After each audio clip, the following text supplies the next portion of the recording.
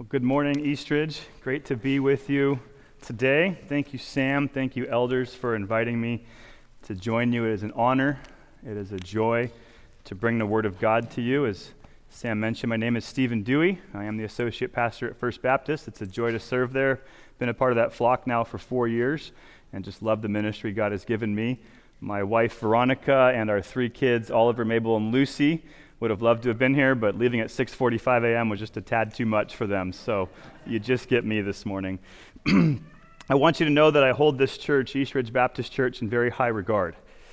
For a few years, as Sam mentioned, I was youth pastor up in Issaquah, and I was fresh out of seminary, and your church was my closest friend and ally.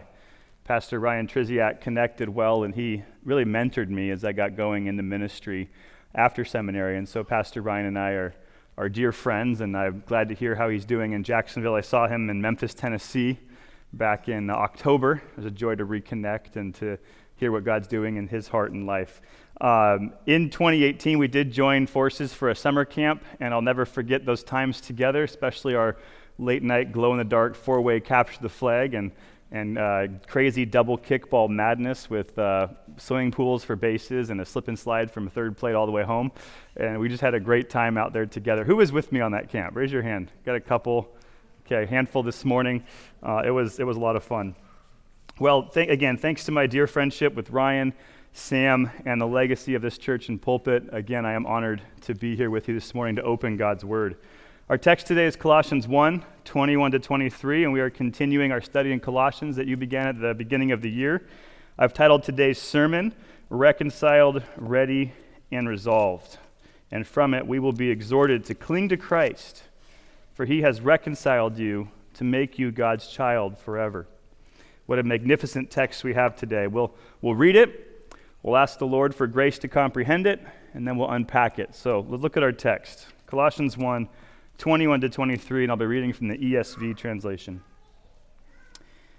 And you, who once were alienated and hostile in mind, doing evil deeds, he has now reconciled in his body of flesh by his death, in order to present you holy and blameless and above reproach before him, if indeed you continue in the faith, stable and steadfast, not shifting from the hope of the gospel that you heard, which has been proclaimed in all creation under heaven, and of which I, Paul, became a minister.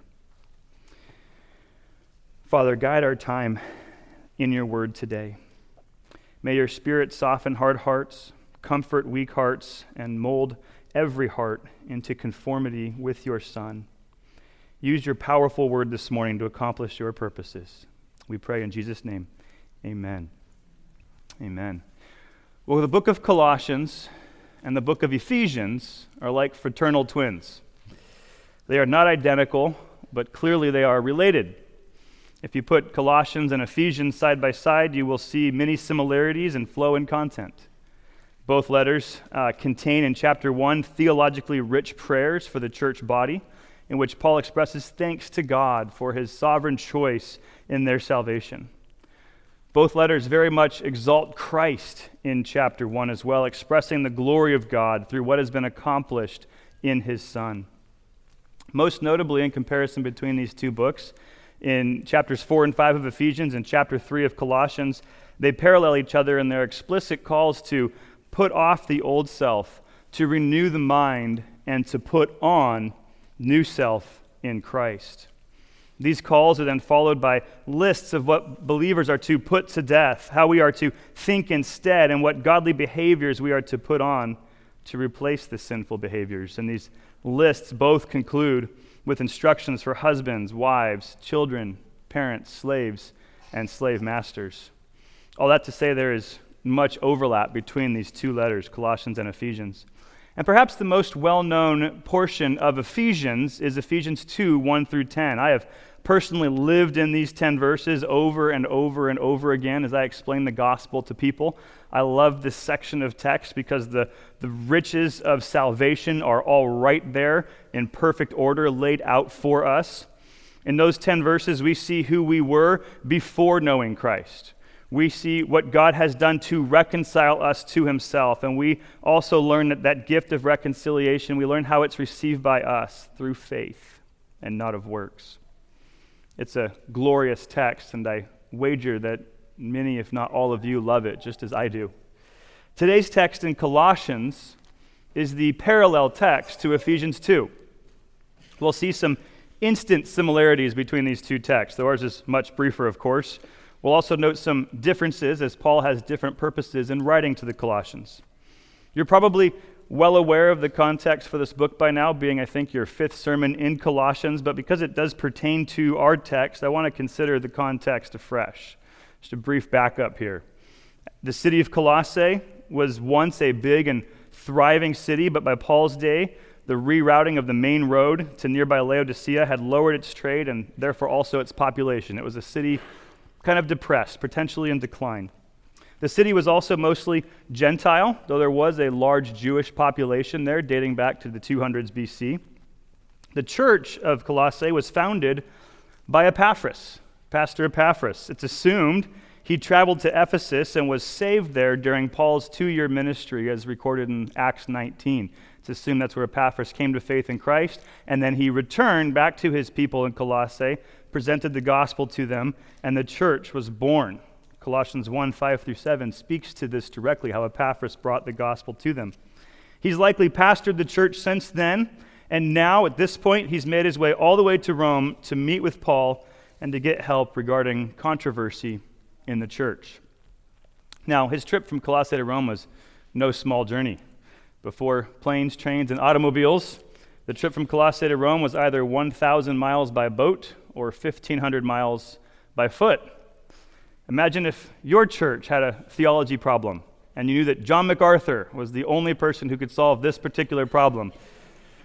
Would you send Pastor Paul Cummings 1,000 miles on foot to Los Angeles to get his theological help?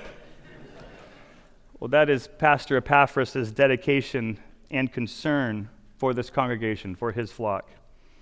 Well, what is the controversy? What is Epaphras coming to Paul about? Well, it's not spelled out for us directly. We just get some hints from the text as we go along. There's a Colossian false teaching happening. It seems to be somewhat connected to the Gnosticism that was rising, but also altogether different. You have Jewish legalistic teaching that was clearly a factor, given Paul's pointed responses concerning Jewish laws and festivals in chapter 2, verse 16. And so some form of legalism to the Old Testament law was likely part of the culprit. But there's more to it than that. In secular society in Colossae, it was a city that held angels and spirits in very high regard. They looked to good spirits, to angels, to protect them from evil spirits and from demons. Confirming this notion, archaeologists have found a stone amulet in the Colossian ruins containing this statement. The amulet reads, Michael, Gabriel, Uriel, Raphael, protect the one who wears this. So that's a superstitious reference to angels seeking their help. These angelic superstitions were also causing church problems. We've got angel worship that might have been an issue, as Paul specifically mentions the worship of angels as disqualifying in 2:18 of this book. So perhaps Jesus himself was even being called an angel and not a man. So the false teaching, whatever it was specifically, we don't know, was clearly probably a syncretistic mix of works-based Judaism and ascetic angel worship. And this is why Epaphras ran to Paul in Rome, why he made the long journey. And so Paul writes this personal letter to the church. This is a very Christ-exalting letter, if you haven't noticed yet. Probably the most Christ-exalting letter, at least as exalting of Christ as any other letter ever written. Because Jesus is no mere angel. He's no mere good man. Jesus is God. And so when we come to our text today, this opening gospel explanation of Ephesians 2, or of Colossians 1, our Ephesians 2 equivalent, Paul is not here focusing on faith by grace alone, as he did there in Ephesians 2. He is explaining that salvation comes from Christ's bodily death alone, and the importance of not being led astray from that simple faith. Essentially, with our 3 verses today, Paul is instructing the Colossians and us to cling to Christ and to reject all new doctrines about him. Well, why does Paul do this? What's his first reason? What's the first reality about yourself that you need to know and you need to cling to? Reality number one this morning: you have been reconciled through death. Reconciled through death. Let's look at verses 21 and 22 again. And you, who once were alienated and hostile in mind, doing evil deeds, he has now reconciled in his body of flesh by his death. Here is the gospel in a nutshell. You were sinners, and now you've been reconciled by God himself and made saints. This again is Ephesians 2, 1 through 10 in a nutshell, that you were dead in your trespasses and sins in which you once walked, that God, being rich in mercy, made us alive together with Christ. There is an overwhelming shift in tone here in Colossians 1 coming out of the last 6 verses. The previous 6 verses, Paul has just been exalting Christ. We sang about it this morning. What a beautiful song. The last 2 sermons from this pulpit have been titled The Preeminence of Christ, part 1 and 2. So appropriate. Christ has been exalted and displayed as the sovereign creator, as the sustainer of the universe, as the head of the church, and the fullness of God come in human flesh. And it's a glorious passage, and with this view of Christ, we've been soaring into the heavenlies, but now Paul brings us back to earth. And you, verse 21. All this incredible truth about Christ, it pertains to you, Colossians, to you, people of Eastridge Baptist. Well, what about you? Well, once you were alienated and hostile in mind, doing evil deeds. Friends, this is all of us. From those who were raised Christian, homeschooled, to the raucous pagan idolater. This is a description of everyone's life BC, before Christ. Before Christ, we were all alienated.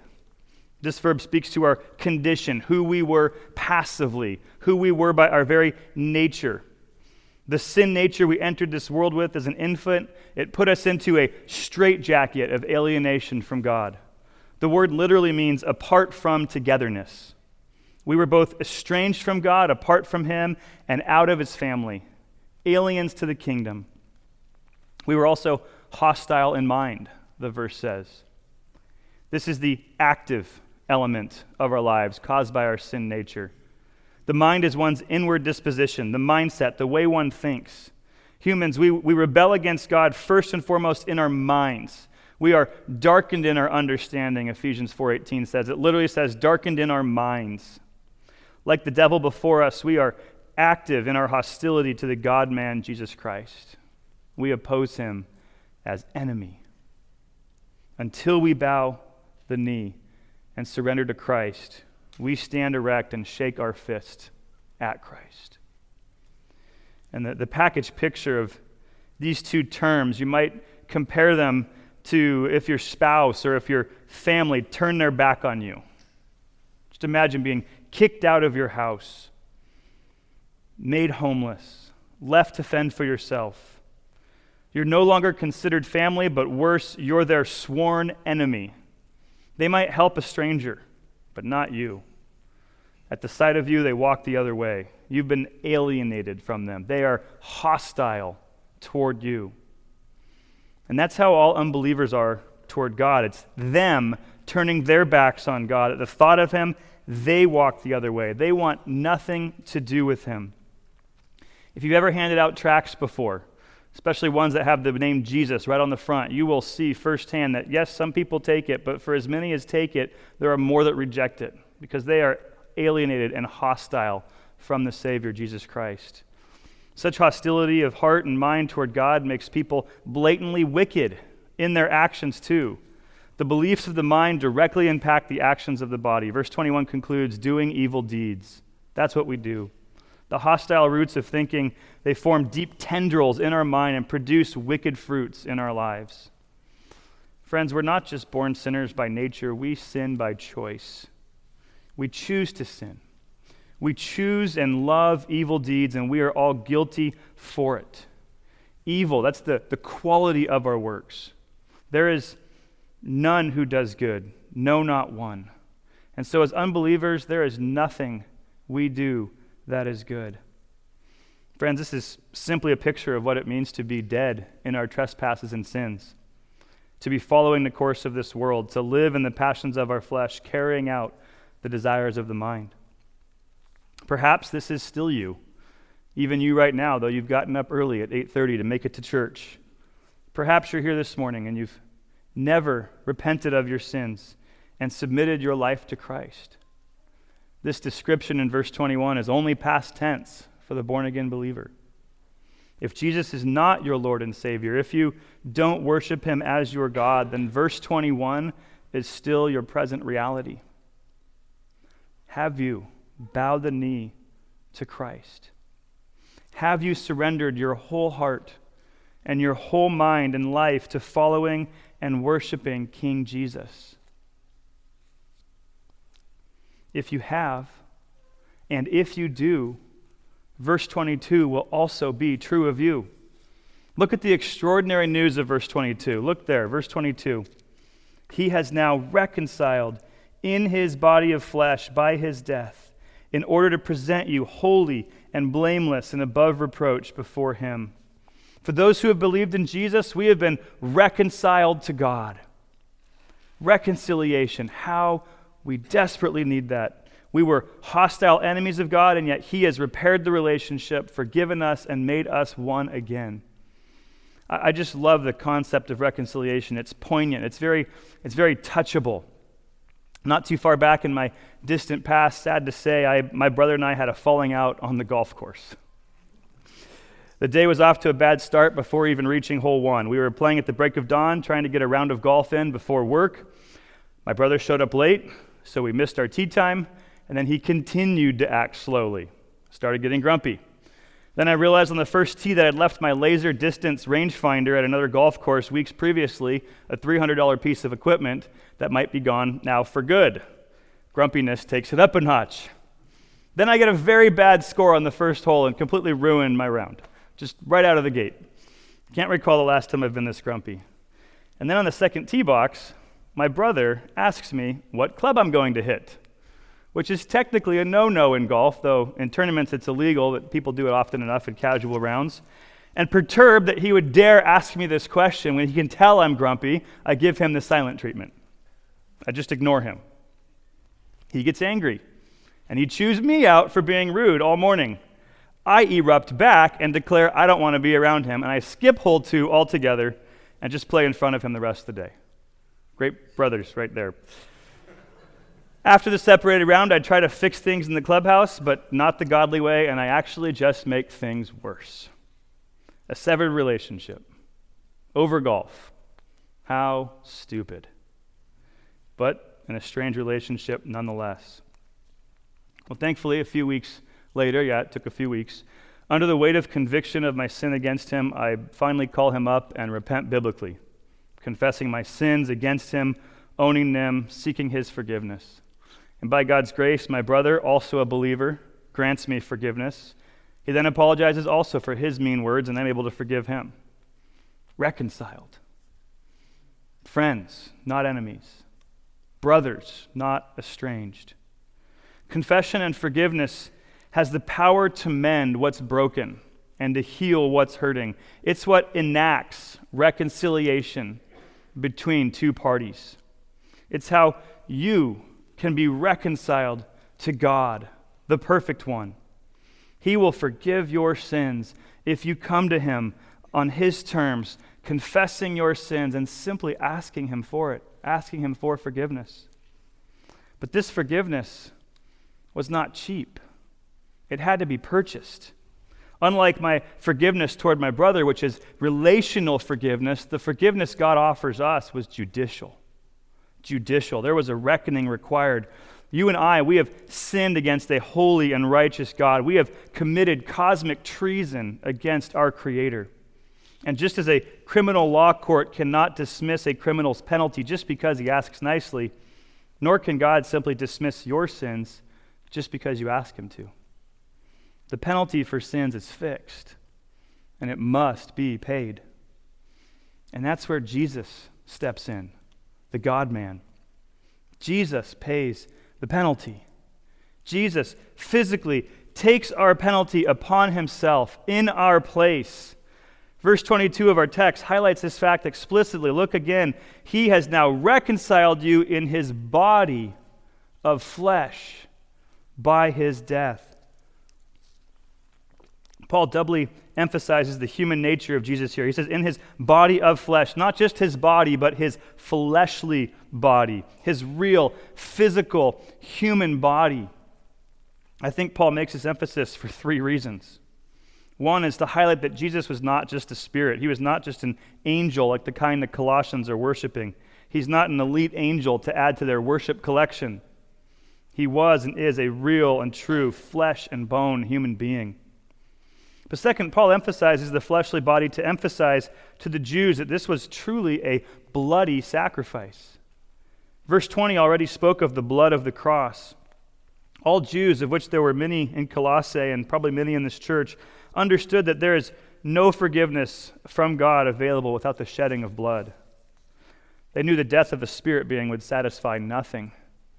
What Hebrews 9:22 states explicitly is that what the Old Testament consistently taught, that without the shedding of blood, there is no forgiveness of sins.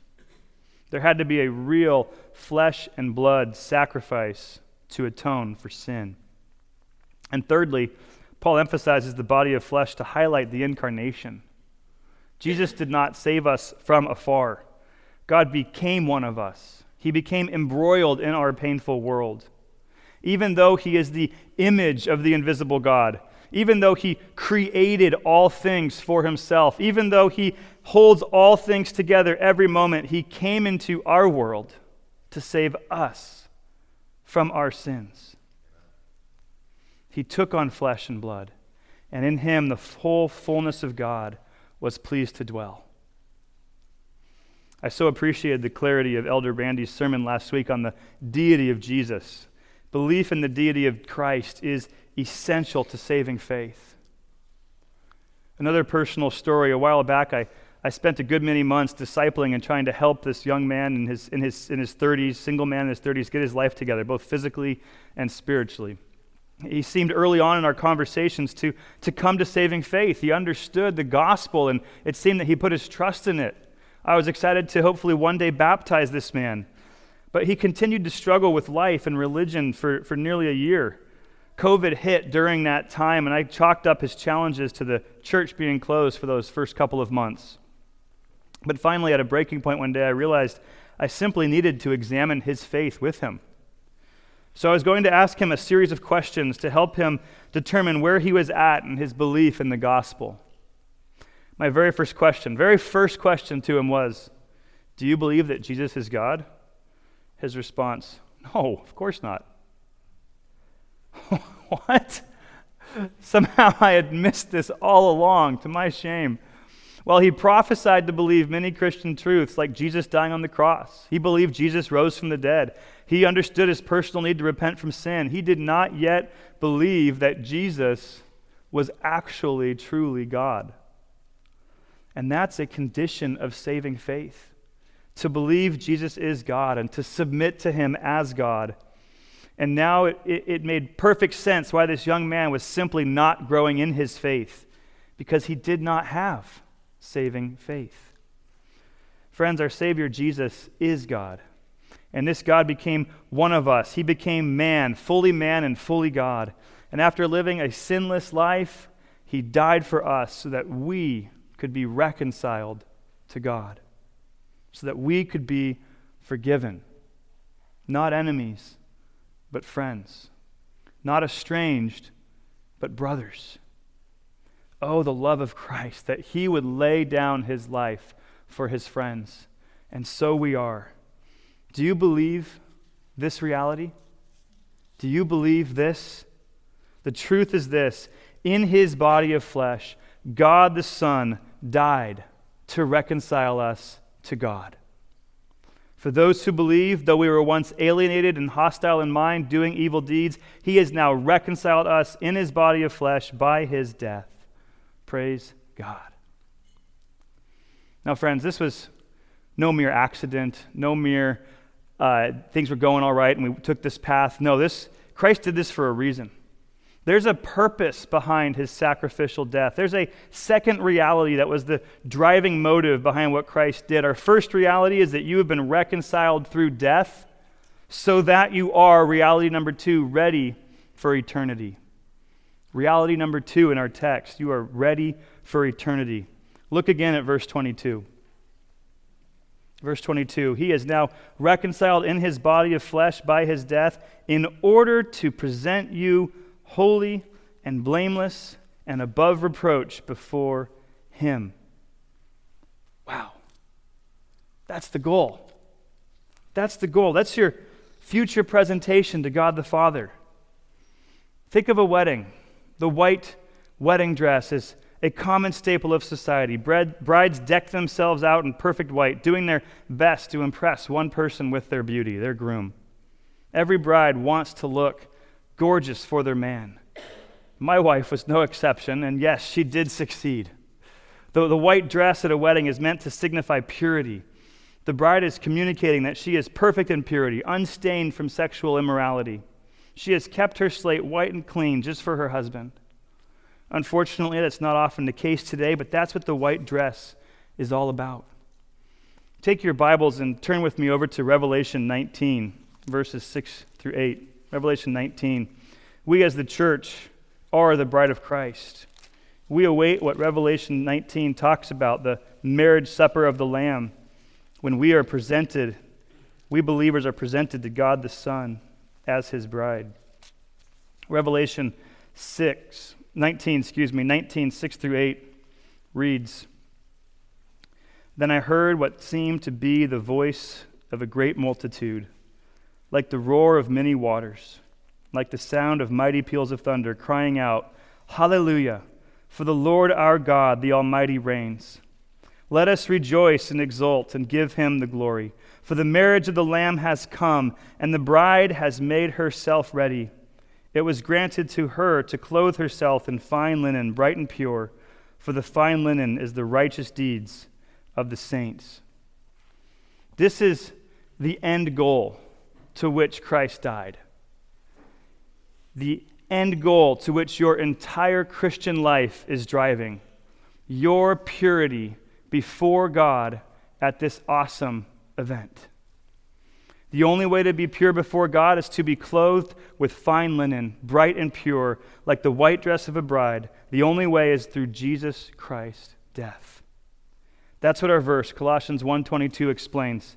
He died so that he might present you holy and blameless and above reproach before him on that day. Paul heaps up these terms to explain more fully who we will be at that presentation. The first word, holy, means sinless, set apart from sin, set apart to God. We will be genuinely holy as God is holy. Blameless, the second word, is the absence of any defect. The idea is without blemish. It's a moral word used of those who were without any fault in a matter. The word itself is also consistently used of sacrificial lambs who were free from any flaw.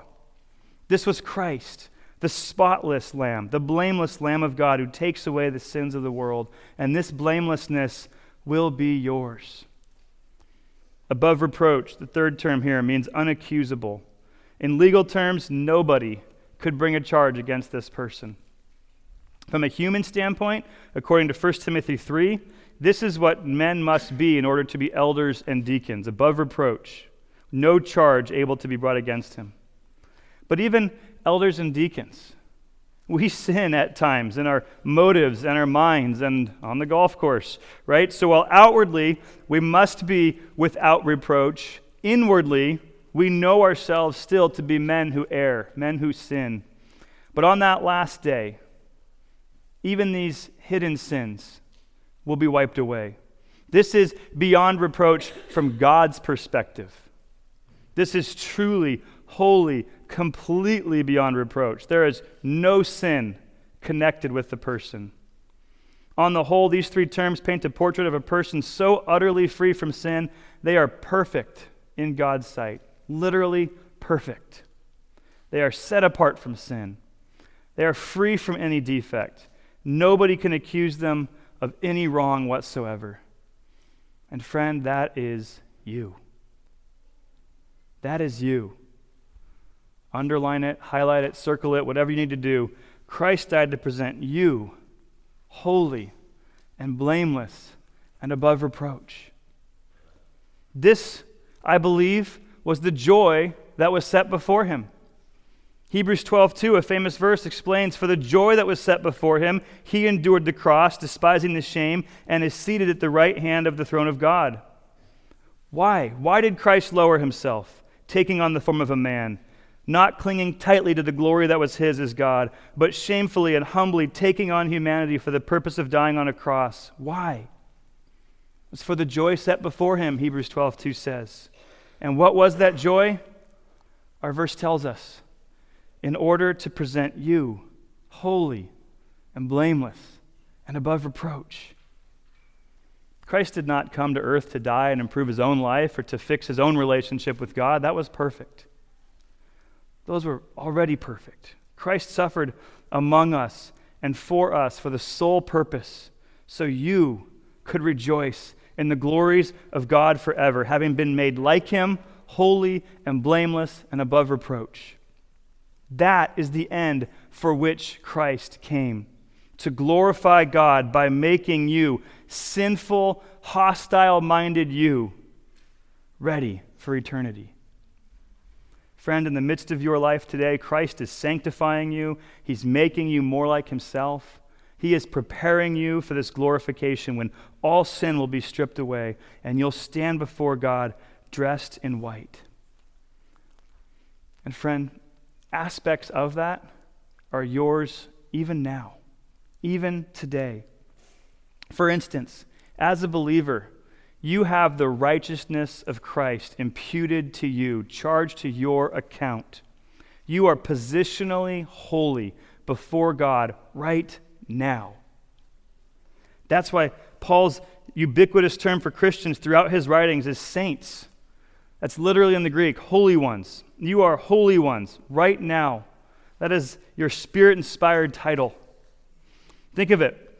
Paul doesn't call Christians Christians. Does Paul ever use that term for us? No, that was an ancient slur developed by pagans.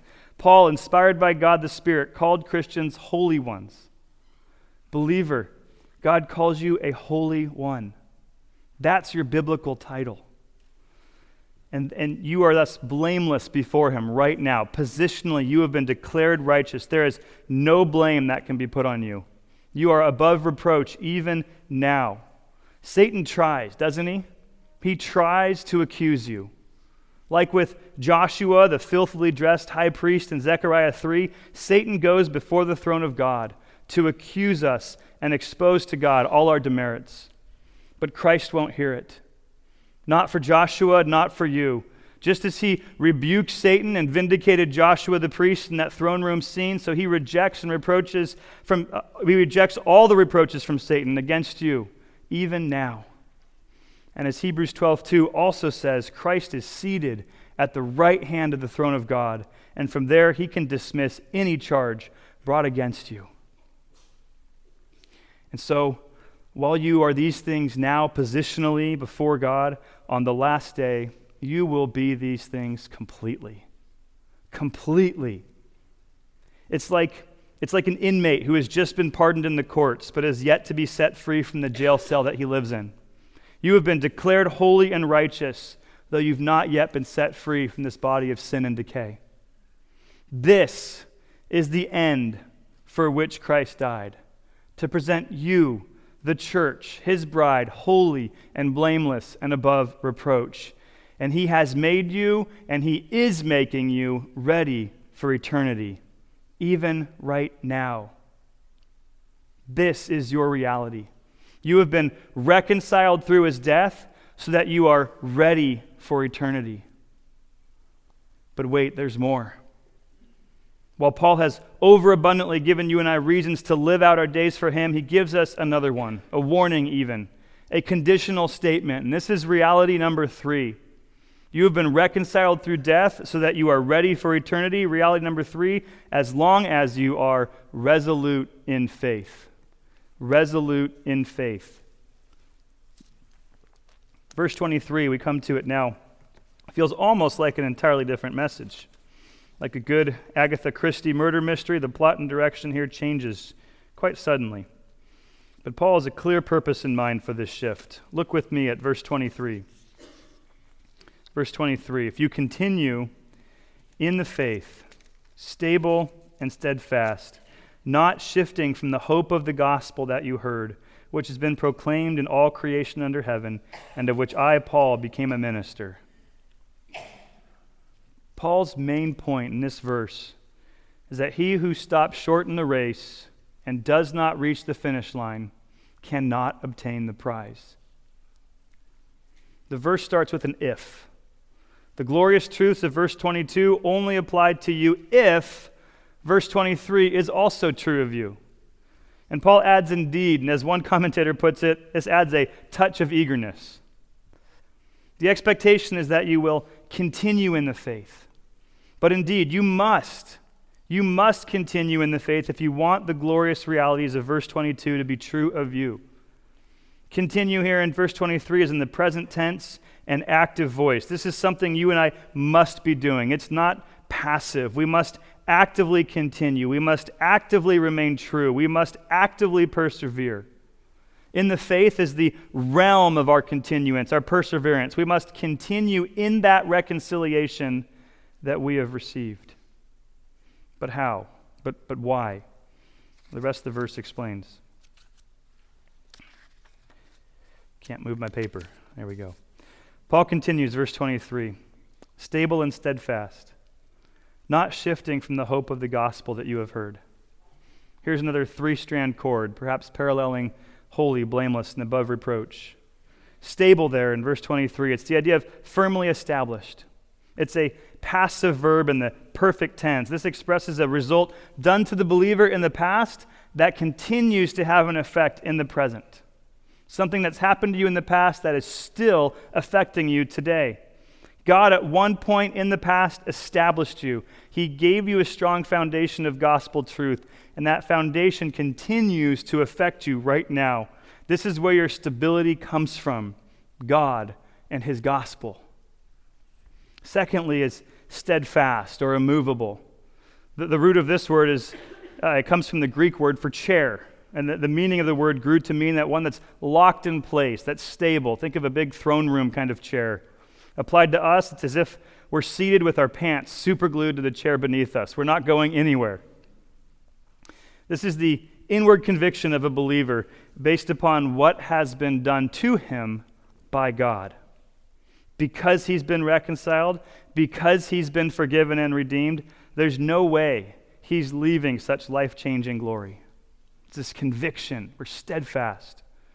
And the third phrase is not moving away from. It's a simple phrase depicting a person that clings to Christ, who will not move away from, will not abandon the hope of the gospel. He will not walk away from this promise of eternity, the one for which he longs and hopes.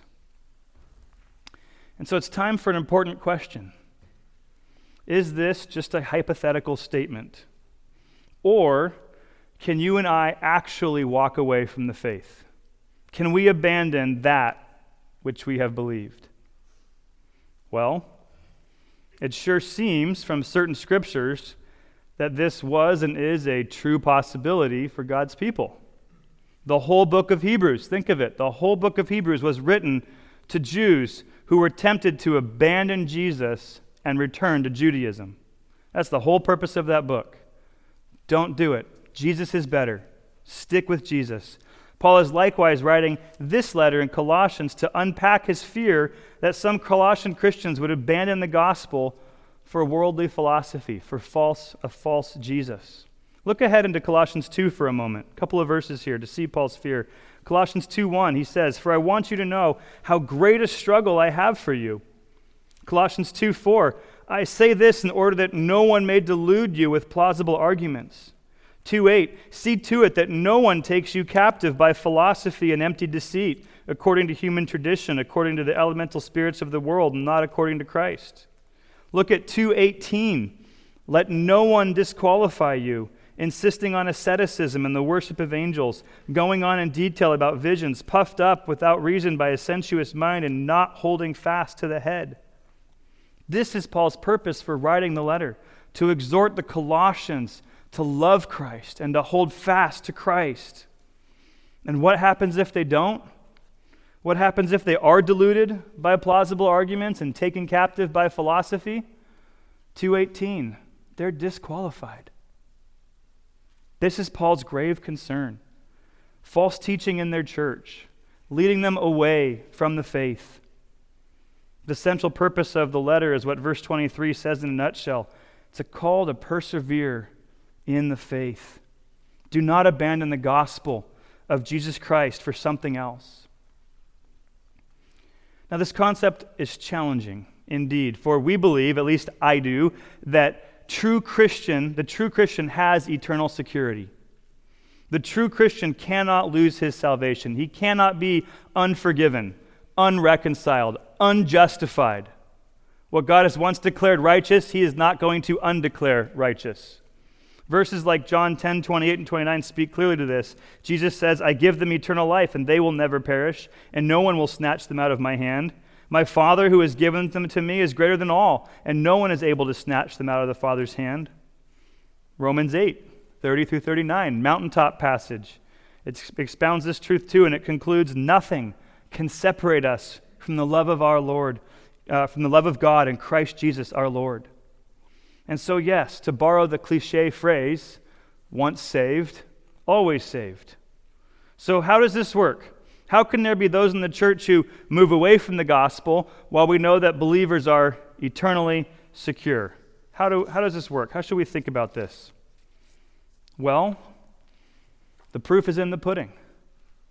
Those who are genuinely born again have received the Holy Spirit and have been made new creations. They will persevere.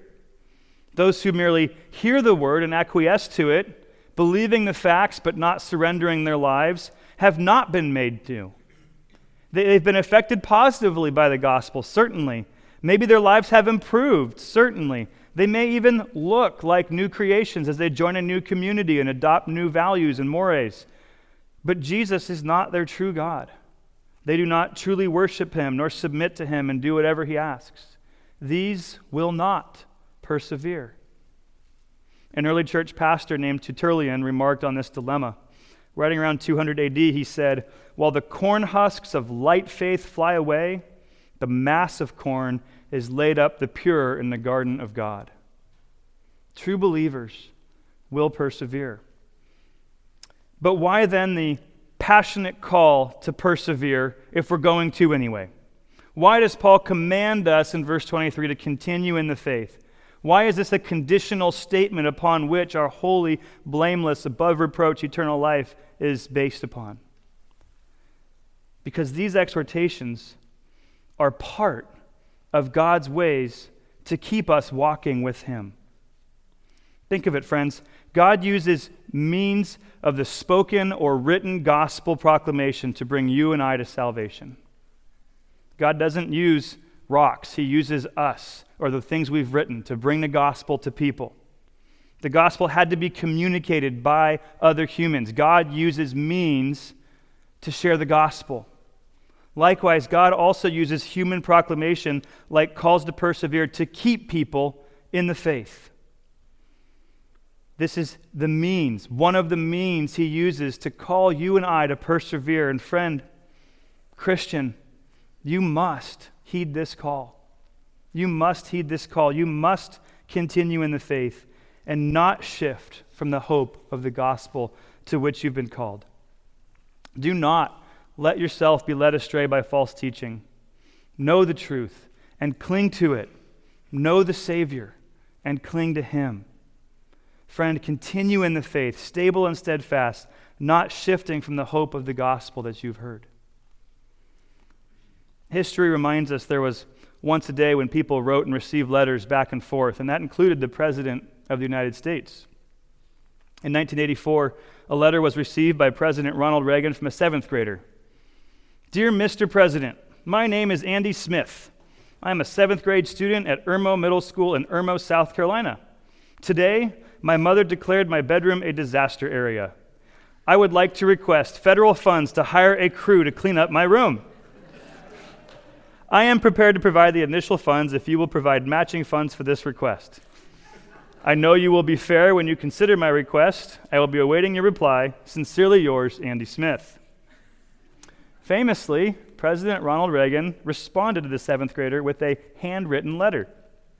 Reagan was an open advocate of limited government and personal responsibility, and so you won't be too surprised by his warm response. He responded, I'm sorry to be so late in answering your letter, but as you know, I've been in China and found your letter here upon my return. Your application for disaster relief has been duly noted, but I must point out one technical problem. The authority declaring the disaster is supposed to make the request. In this case, your mother. However, setting that aside, I'll have to point out the larger problem is available funds.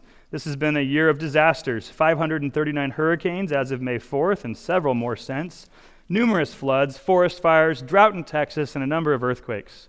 What I'm getting at is that the funds are dangerously low. May I make a suggestion? This administration, believing that government has done many things that could better be done by volunteers at the local level, has sponsored a private sector initiative program calling upon people to practice volunteerism in the solving of a number of local problems.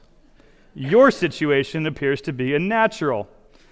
I'm sure your mother was fully justified in proclaiming your room a disaster. Therefore, you are in excellent position to launch another volunteer program to go along with the more than 3,000 already underway in our nation. Congratulations. Give my best regards to your mother. Sincerely, Ronald Reagan. True story.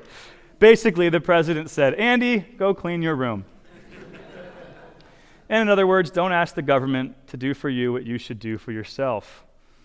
Well, what's the connection? Why bring that story in? Christian, do your part in the task God has called you to. Don't be lazy. Don't expect others to do it for you. Actively continue in the faith. God has already done so much for you through Jesus Christ. He has reconciled you through the physical body of his Son being put to death on your behalf. And one day he will present you before himself as a spotless bride forever to spend eternity in blissful joy with him. You now have a Spirit-inspired responsibility that you must follow. Continue in the faith. Yes, God is working with you and for you. He is fully involved in keeping you as part of his flock. He will not let you go. He will hold you fast. The same Spirit that has saved you is the same Spirit that keeps you. But you and I, we have a responsibility. Continue in the faith. Paul says, remember your foundation. Be stable and steadfast on the truth. Do not shift from the hope of the gospel that you have heard. And if you indeed continue in the faith, you will be presented holy and blameless and above reproach before God. And this, based on the merciful blood of Christ, shed for you. We saw three realities in our text today. You have been reconciled through death so that you are ready for eternity as long as you are resolute in faith.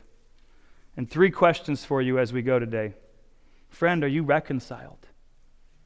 Do you know Christ as your God and Savior? Second, are you ready? Is your life growing and maturing and becoming more like Christ as heaven's door approaches? And third, are you resolved?